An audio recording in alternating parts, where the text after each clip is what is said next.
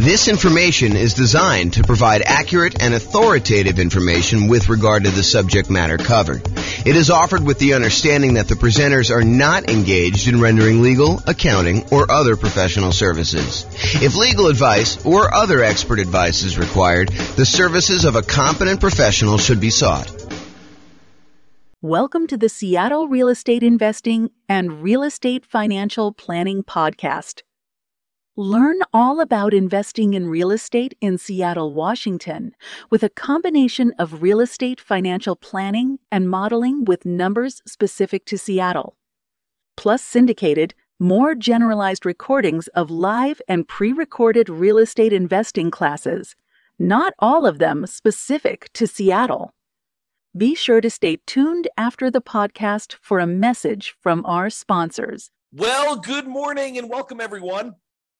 This is your host, James Orr, and this is going to be I'd say relatively short class, but also a relatively important class for folks that have not really experienced writing offers with, real estate agents and lenders that may not do things the way you think they're going to do. Especially in really hot markets, which we're not really in right now for most of the market. I think it's definitely cooled off a bunch, but these are some of the lessons we learned during the hot markets. Although I do think some of these lessons do apply in other times as well. The class is called Financing Tips When Writing an Offer to Buy a Rental. And so let's jump right into it because that's what I got going on here. So writing offers. So by the time you go to write an offer, you really want to have gotten at minimum, a pre-approval letter from your lender.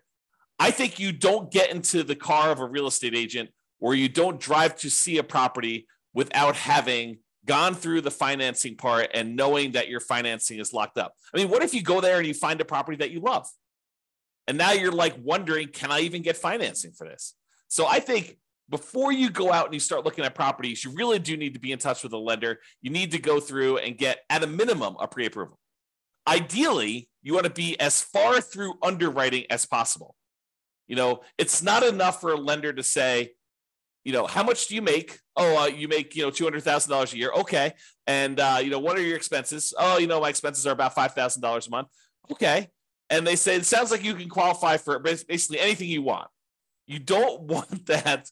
You don't want that to be the extent of your kind of pre-approval process, because there are certain lenders, and this may not be your lender, but there are certain lenders out there that they will give a pre-approval letter to anyone that shows up. Like, it doesn't really matter what they tell them. They will actually give you, any type of pre-approval letter that you want. And so it's not enough to get a pre-approval letter. And if you're on the sell side, realize that a pre-approval letter doesn't really mean that much from some lenders. Some lenders, it means everything. It means that, they've completely gone through underwriting and they're good to go. So you want at least at a minimum, a pre-approval letter, and ideally to be as far through underwriting as possible. Some lenders have borrowers be completely through underwriting with a property to be determined.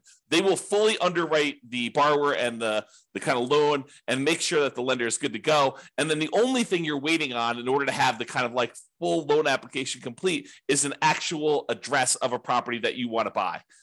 This, at least in theory, makes for stronger offers. And I think in a really, really hot market, this could make the difference when you're looking at, 6 offers on a particular property and one person has been completely through underwriting. They're just waiting for the property. And the other 5 are all very, very similar in price and terms, and they have not. I think that can set you apart. It may not be what wins you the offer in a lot of cases, but I think it can be that one little thing that moves you over the edge in a lot of cases. Okay. So by the time you go look to write an offer on a property, you'll want to have gotten a pre-approval letter that you can include with an offer. And I think you should get your pre-approval letter with your maximum, even if you'd prefer to be lower. Even if you tell me, look, James, I am not going to be spending more than $500,000 to buy a rental property, but I qualify up to $800,000. I think there's a compelling reason for you to get a letter, your pre-approval letter from your lender with your maximum, even though you do not intend to ever go to your maximum. Why? Because sometimes things change. sometimes you'll be out looking at properties and you're talking to your real estate agent. Your real estate agent says, hey, I know that you're really not interested in fourplexes, but this fourplex just came on the market and it's actually a really good deal. And you're like, well, I was looking more at single family homes and I was looking to, do $500,000 or whatever number you were, on the single family home, but let's go look at the fourplex. Let's see what it is. And you go to the fourplex, you're like, actually, this is great. This is going to be a perfect rental property for me. And, it's $795 or, it's $900 and you got to put $100,000 down. And you're like, if you didn't have your letter with your max, and let's say this is on like a Sunday morning and your lender's in church and your lender doesn't work on Sundays because that's their deal. And you can't get an updated letter from your lender, but you know that this property, this fourplex is going to go really quick. And you're like wanting to make your offer and come across strong, get this thing tied up before other people kind of come in and do it.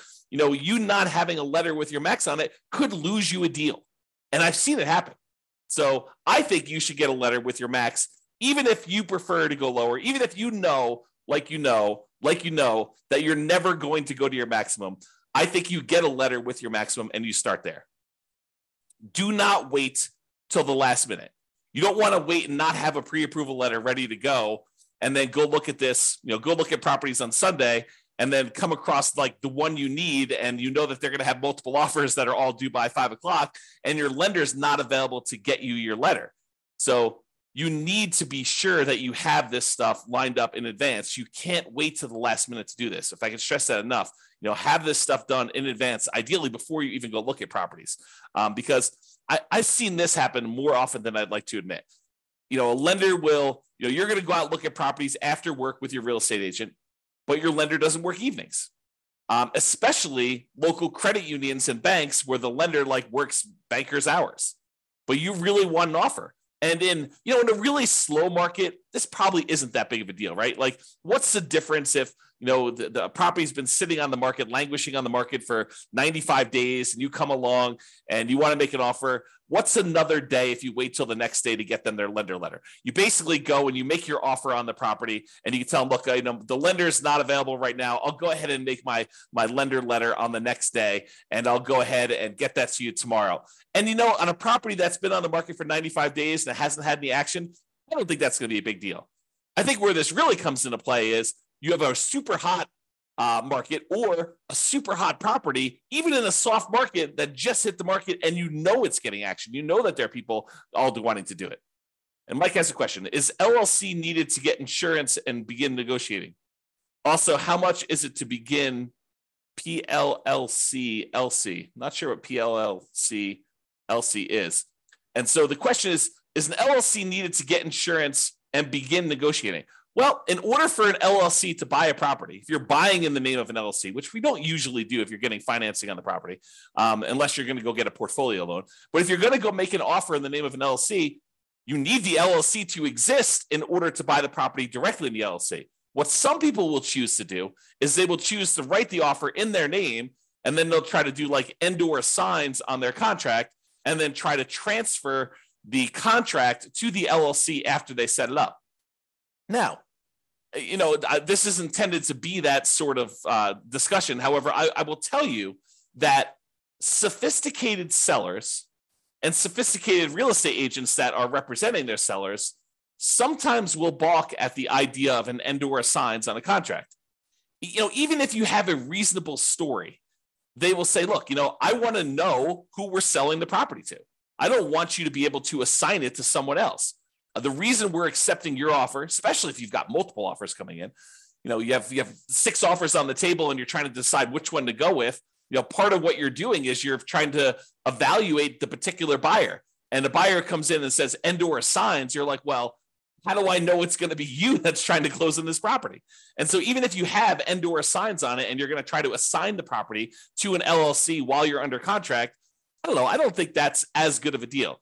Now, in a lot of cases, if you're going to buy properties, I think not every investor, but a lot of investors, they're going to buy properties and they're going to get loans in their own names. And they're going to probably need to buy that property in their name. Then if they choose to, with the advice of an attorney, go ahead and, deed the property from their own personal name into an LLC for asset protection purposes, you want to discuss the pros and cons of that with your attorney and find out if you're willing to take on the risk of the loan possibly being called due, because moving a property from your own personal name into an LLC does violate the due on sale clause, a due on transfer clause, which you'll want to just discuss those pros and cons with your attorney and see if that's worthwhile for you for your asset protection reasons.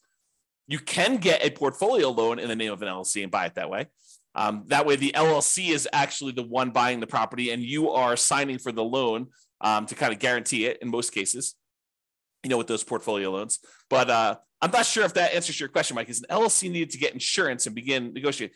Yeah, I think you need to have the LLC exist in order to get insurance too. And to begin negotiating, if you're having the LLC be the one that purchases it, it helps to have the LLC done. So maybe having an LLC done in advance makes sense to you. But if you're trying to buy in your own name, I don't think you need the LLC at that point.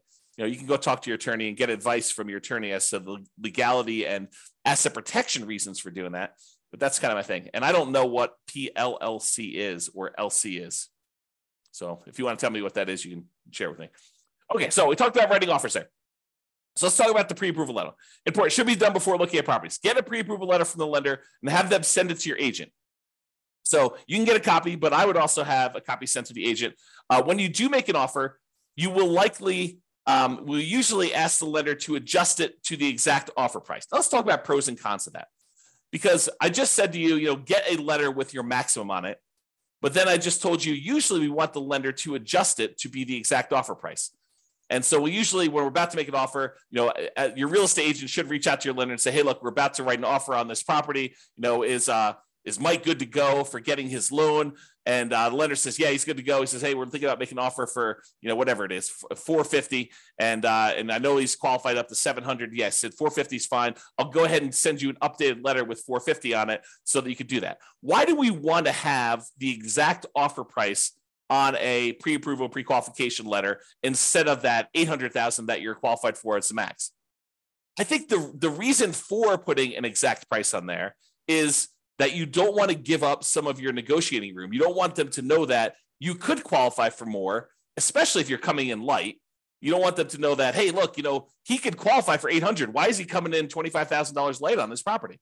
You don't want to do that. You don't want to tip your hand and show them how strong you are. On the other hand, you want to show them that you're strong enough to get the deal done, and it's not going to be an issue for you. So the kind of like the argument to put your max on there is to show them that, hey, you're a super qualified buyer, and this isn't going to be an issue. You're not going to have a problem qualifying for a $400,000 loan because you're qualified up to $800,000.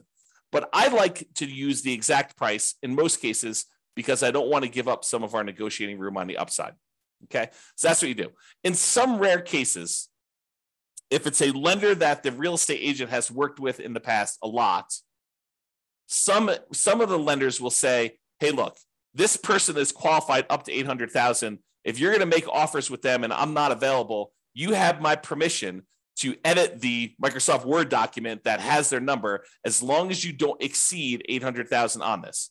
So, some lenders will say to the agent, and some agents will be willing to do this because there's probably some liability there for the real estate agent to do this. But some of them will kind of like say, look, we work together. I know that you're not going to go above the 700. And they'll say, yeah, you can go ahead and adjust it as long as you don't exceed 700 on this particular buyer. And they'll allow them to just make the adjustment on the letter. It's probably some liability there.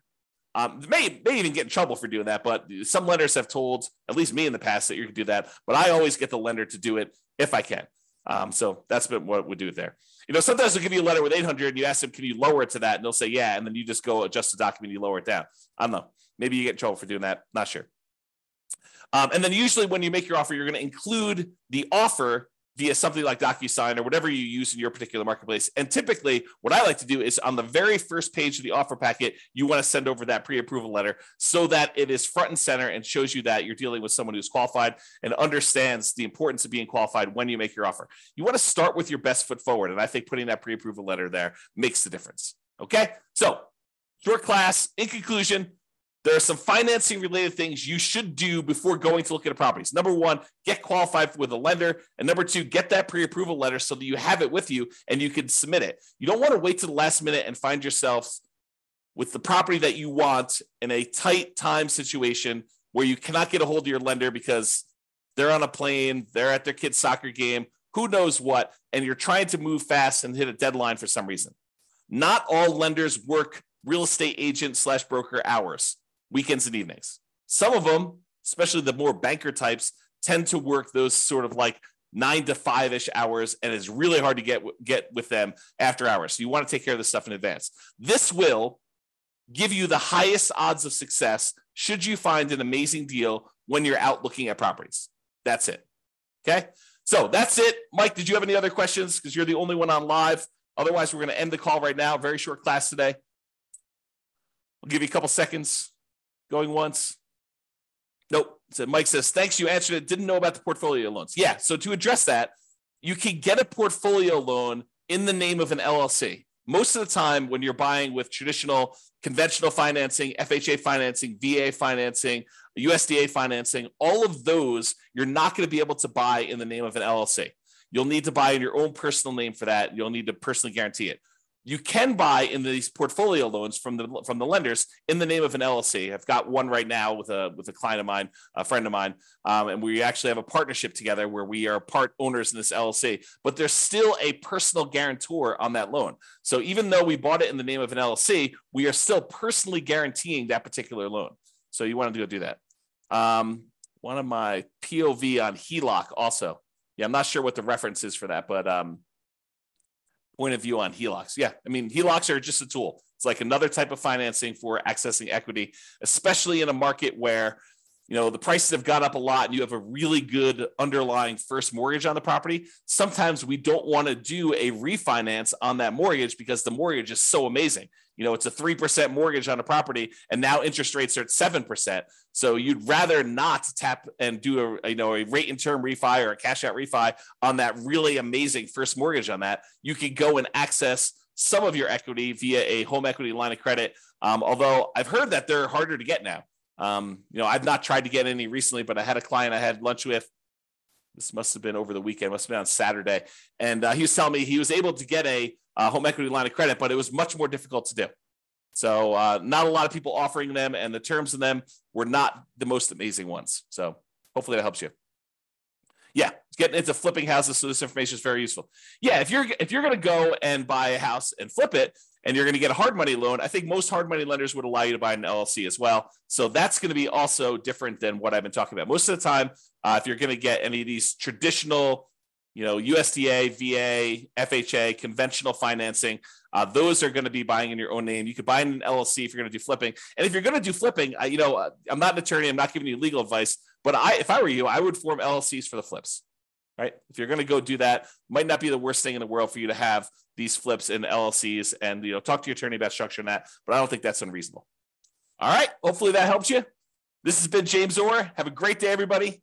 Bye-bye for now. With home prices up, mortgage interest rates up, and rents up, but not quite enough to counteract the higher prices and interest rates. Cash flow on rental properties in Seattle is harder than ever. Book a call with the Real Estate Financial Planner to apply our proprietary 88 strategies to improve cash flow on your rentals. See the show notes for a link to schedule your call and improve your cash flow today.